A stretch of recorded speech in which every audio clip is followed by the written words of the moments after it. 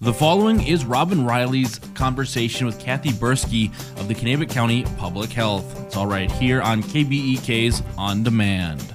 Kathy, I so appreciate you being able to spend some time with us this morning. Well, good morning. It's just a pleasure. And I kidded her at the outset that she's probably just ready to go and have some time off. And I hope you will be able to get a little time off here over the holiday season, Kathy. Well, a little bit. We'll have some phone calls on definitely tomorrow. And, yeah, we'll just go from there, but nothing as intense as day-to-day. Yeah, absolutely. Well, let's start talking in the first place a little bit. I am always amazed. I don't know if I'm getting the exact numbers, certainly, but there's one weather spot that I get to, and they share the amount of cases in Kanabec County that have happened, over the course of the pandemic here. And those numbers have been up, but are they getting any better, Kathy? They actually are. Just to remind everybody that basically it took us 194 days to get from 0 to 300 cases. And then from basically November 4th through today, we have added, we're almost at 900 cases. So we have added 600 cases in that period of time. It took us 33 days to get from 300 to 800, which was a really big spike that we didn't like to see.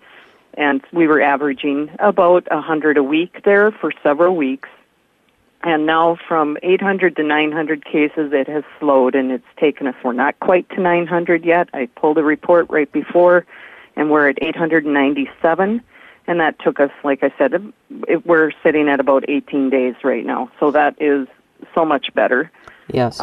We did lose, I think when I talked to you last, right around Thanksgiving, 6 more people have died, and actually we have 3 deaths that are still under investigation. They have them listed pending in our documents just because they're still looking into them. Sure. And that's always hard, those determinations with that, for sure. Well, let's talk about the vaccine. That's what people are kind of wondering about. Where are we at in Kanabec County with that, Kathy? Well, so far, I'm sure everybody has heard of 2 different vaccines that have now been approved for emergency use authorization by the FDA.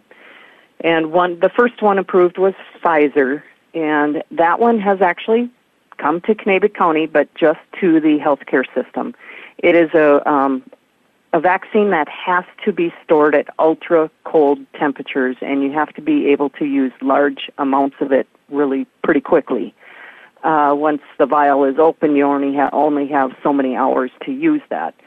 So yesterday and today, some of our frontline healthcare workers at Wellia Health were given the vaccine. Even within the health system, they had to prioritize who would get it because there just isn't enough right away to take care of everybody.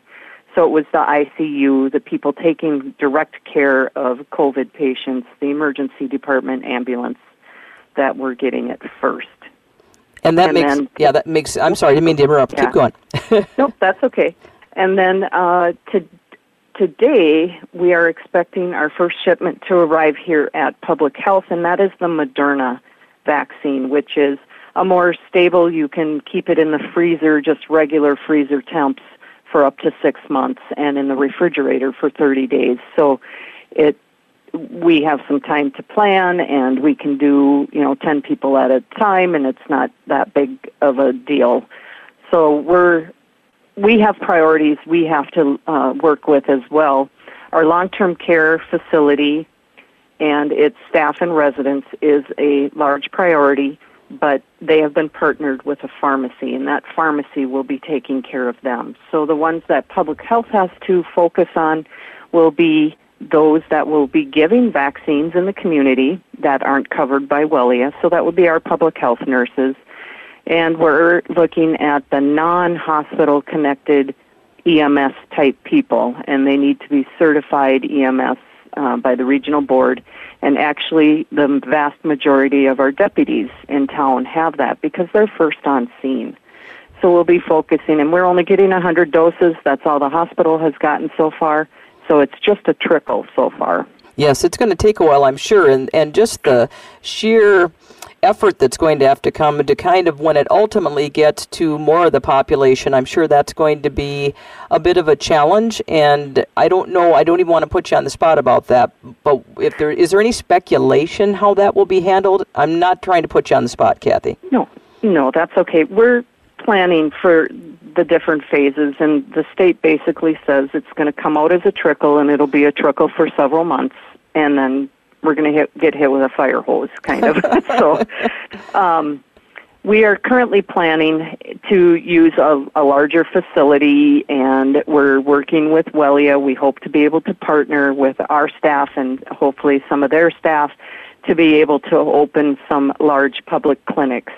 We hope to have a public-facing appointment system, so when your priority is there or when we no longer have priority, people can go and make their own appointment on certain clinic dates that we set up, and we'll be able to, handle several hundred. I know back in the day we used to do 600 flu shots here, but it's a little bit different because this will be the first time everybody's getting it, and we will need to have people wait 15 minutes so that we can watch for any kind of reaction. That was my next question. Standard. Yes, and that is standard. And I was talking to somebody here at my office, and that was one thing, as we hear about some people who do have a reaction, certainly not saying, it seems to be a very minor amount of people, but that's something, even with the influenza shot all those years ago, didn't they have people sit and wait and make sure? That was part of it then, right? Yep. Anytime you get a shot for the very first time, it doesn't matter what that vaccine is, they're going to have you wait for 15 minutes just to see if there's any reaction. And about 1 in a million is what they say will have a more severe reaction. So we have protocols in place for, having EpiPens and being able to take care of people that way, but it really is about 1 in a million. Other people, they get the standard soreness in their arm just at the injection site. You're poking something foreign into your arm, that's going to happen. And then others will feel icky, maybe achy for a couple of days, but they're finding with the Pfizer and Moderna that's more after the second dose, and these are all 2-dose vaccines. Okay. Yeah. And really that means that your body's working. If you're feeling icky after, that means your body's starting to work to produce that immunity. Sure. Actually. It makes a lot of sense, and I don't know if this is even a good comparison, but I had gotten the shingles shot last year, and you get the initial one, and then I think you wait a certain amount of time to get the second one.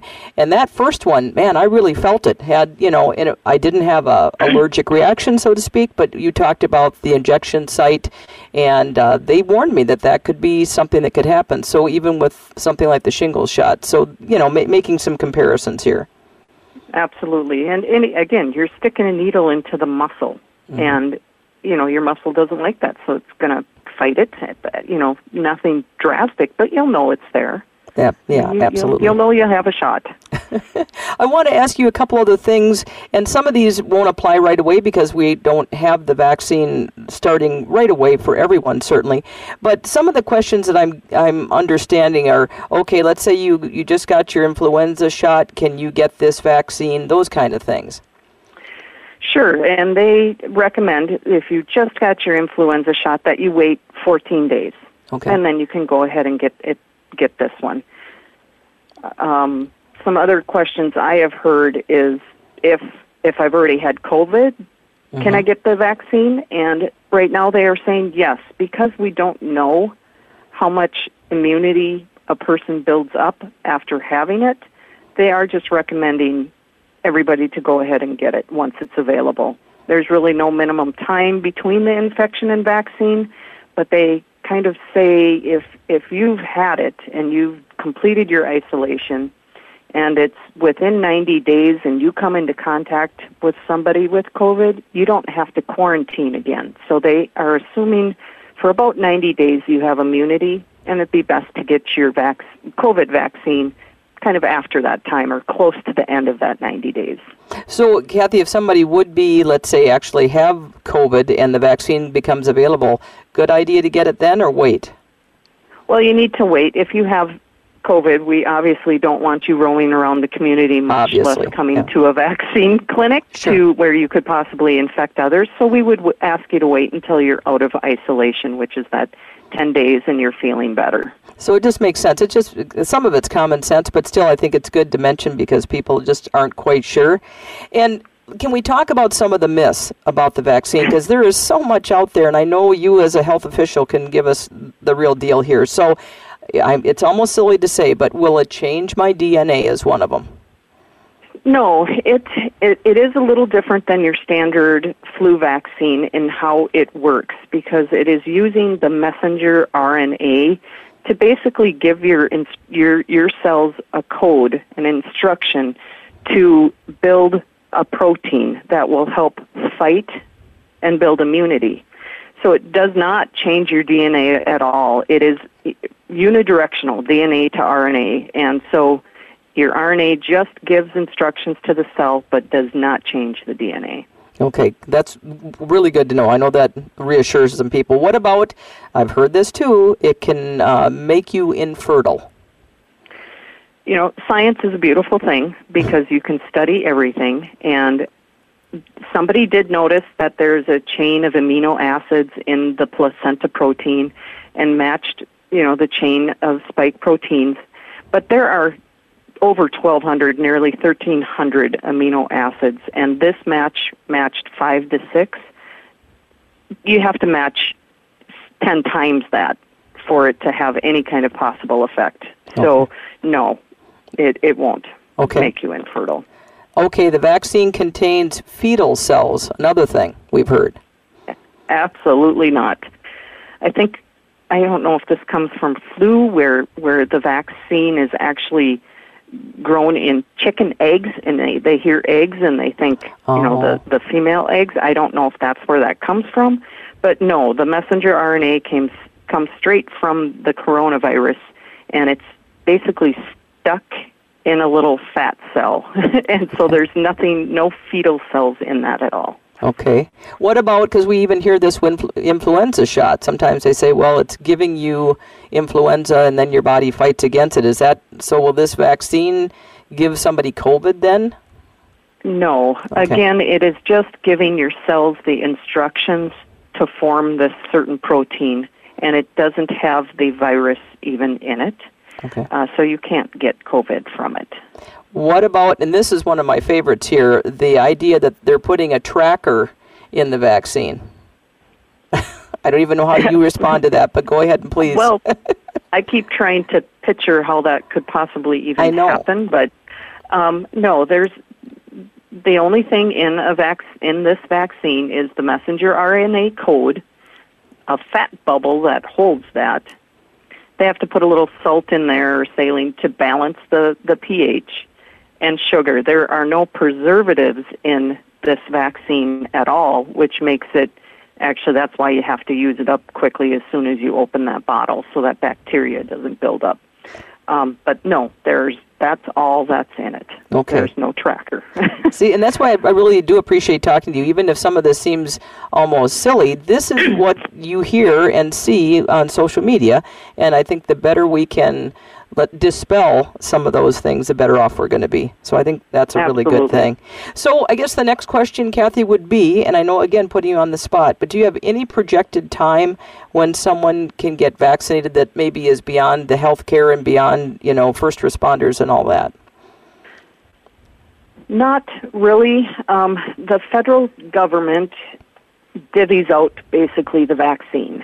And they have a formula, and they have an ethics committee that sits down and says, ethically and geographically, and, here's the priorities, and the states have provided the federal government with, okay, we have X number of healthcare workers, that kind of thing.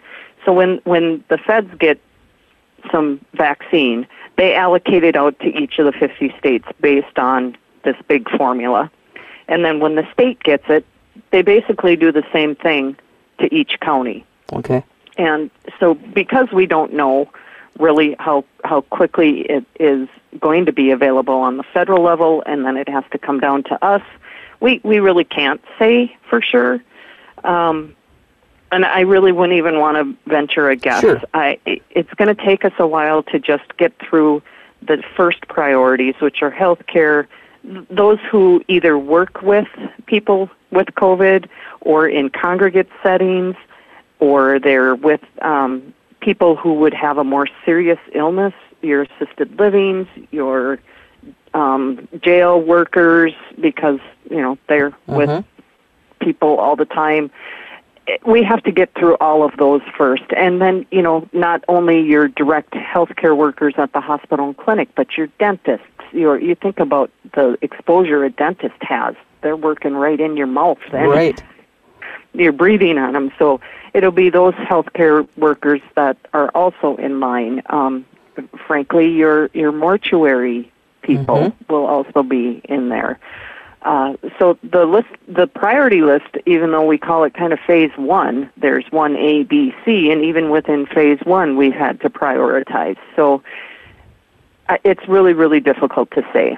Well, I was going to say second quarter of the year, but that's what I was going to say. That would make a lot of sense just overall. But here's what I think is the easiest thing to do is I hope you will feel that you can get a hold of me anytime, and you and I can get together and chat about this and all other resources as well. But you do a great job communicating what's going on in our area, and we so appreciate that to keep us kind of in the loop, so to speak. And Wellia does a great job, too, because I know you partner with them with a lot of the things going forward. And so we'll just make sure we stay in touch with all of you, and I hope you will call me or email me when you need to be back on the air with me, Kathy. Most definitely, and we will hopefully have a vaccine section on the Kanabec County website as well that will get out there in information. And as soon as we are able to make bigger plans or better plans for the general public, I would love to talk to you again. That sounds great, Kathy, and I definitely want to wish you and your family and everyone working so hard a very Merry Christmas and a Happy New Year, my dear. Same to you. Thank you so much. And just as a quick reminder, It's still best, even once this vaccine starts, you really don't have a good protection for 6 weeks. It's still important to wear that mask, stay distant, stay home if you're sick, and wash your hands. Most definitely, and get that flu shot if you haven't gotten it yet. They're still advising people. For sure. Very important to get that done, too. All right, my dear. Yes. Thank you so much. Thanks so much, Robin. Have a great day. You have been listening to a Q Media Group production.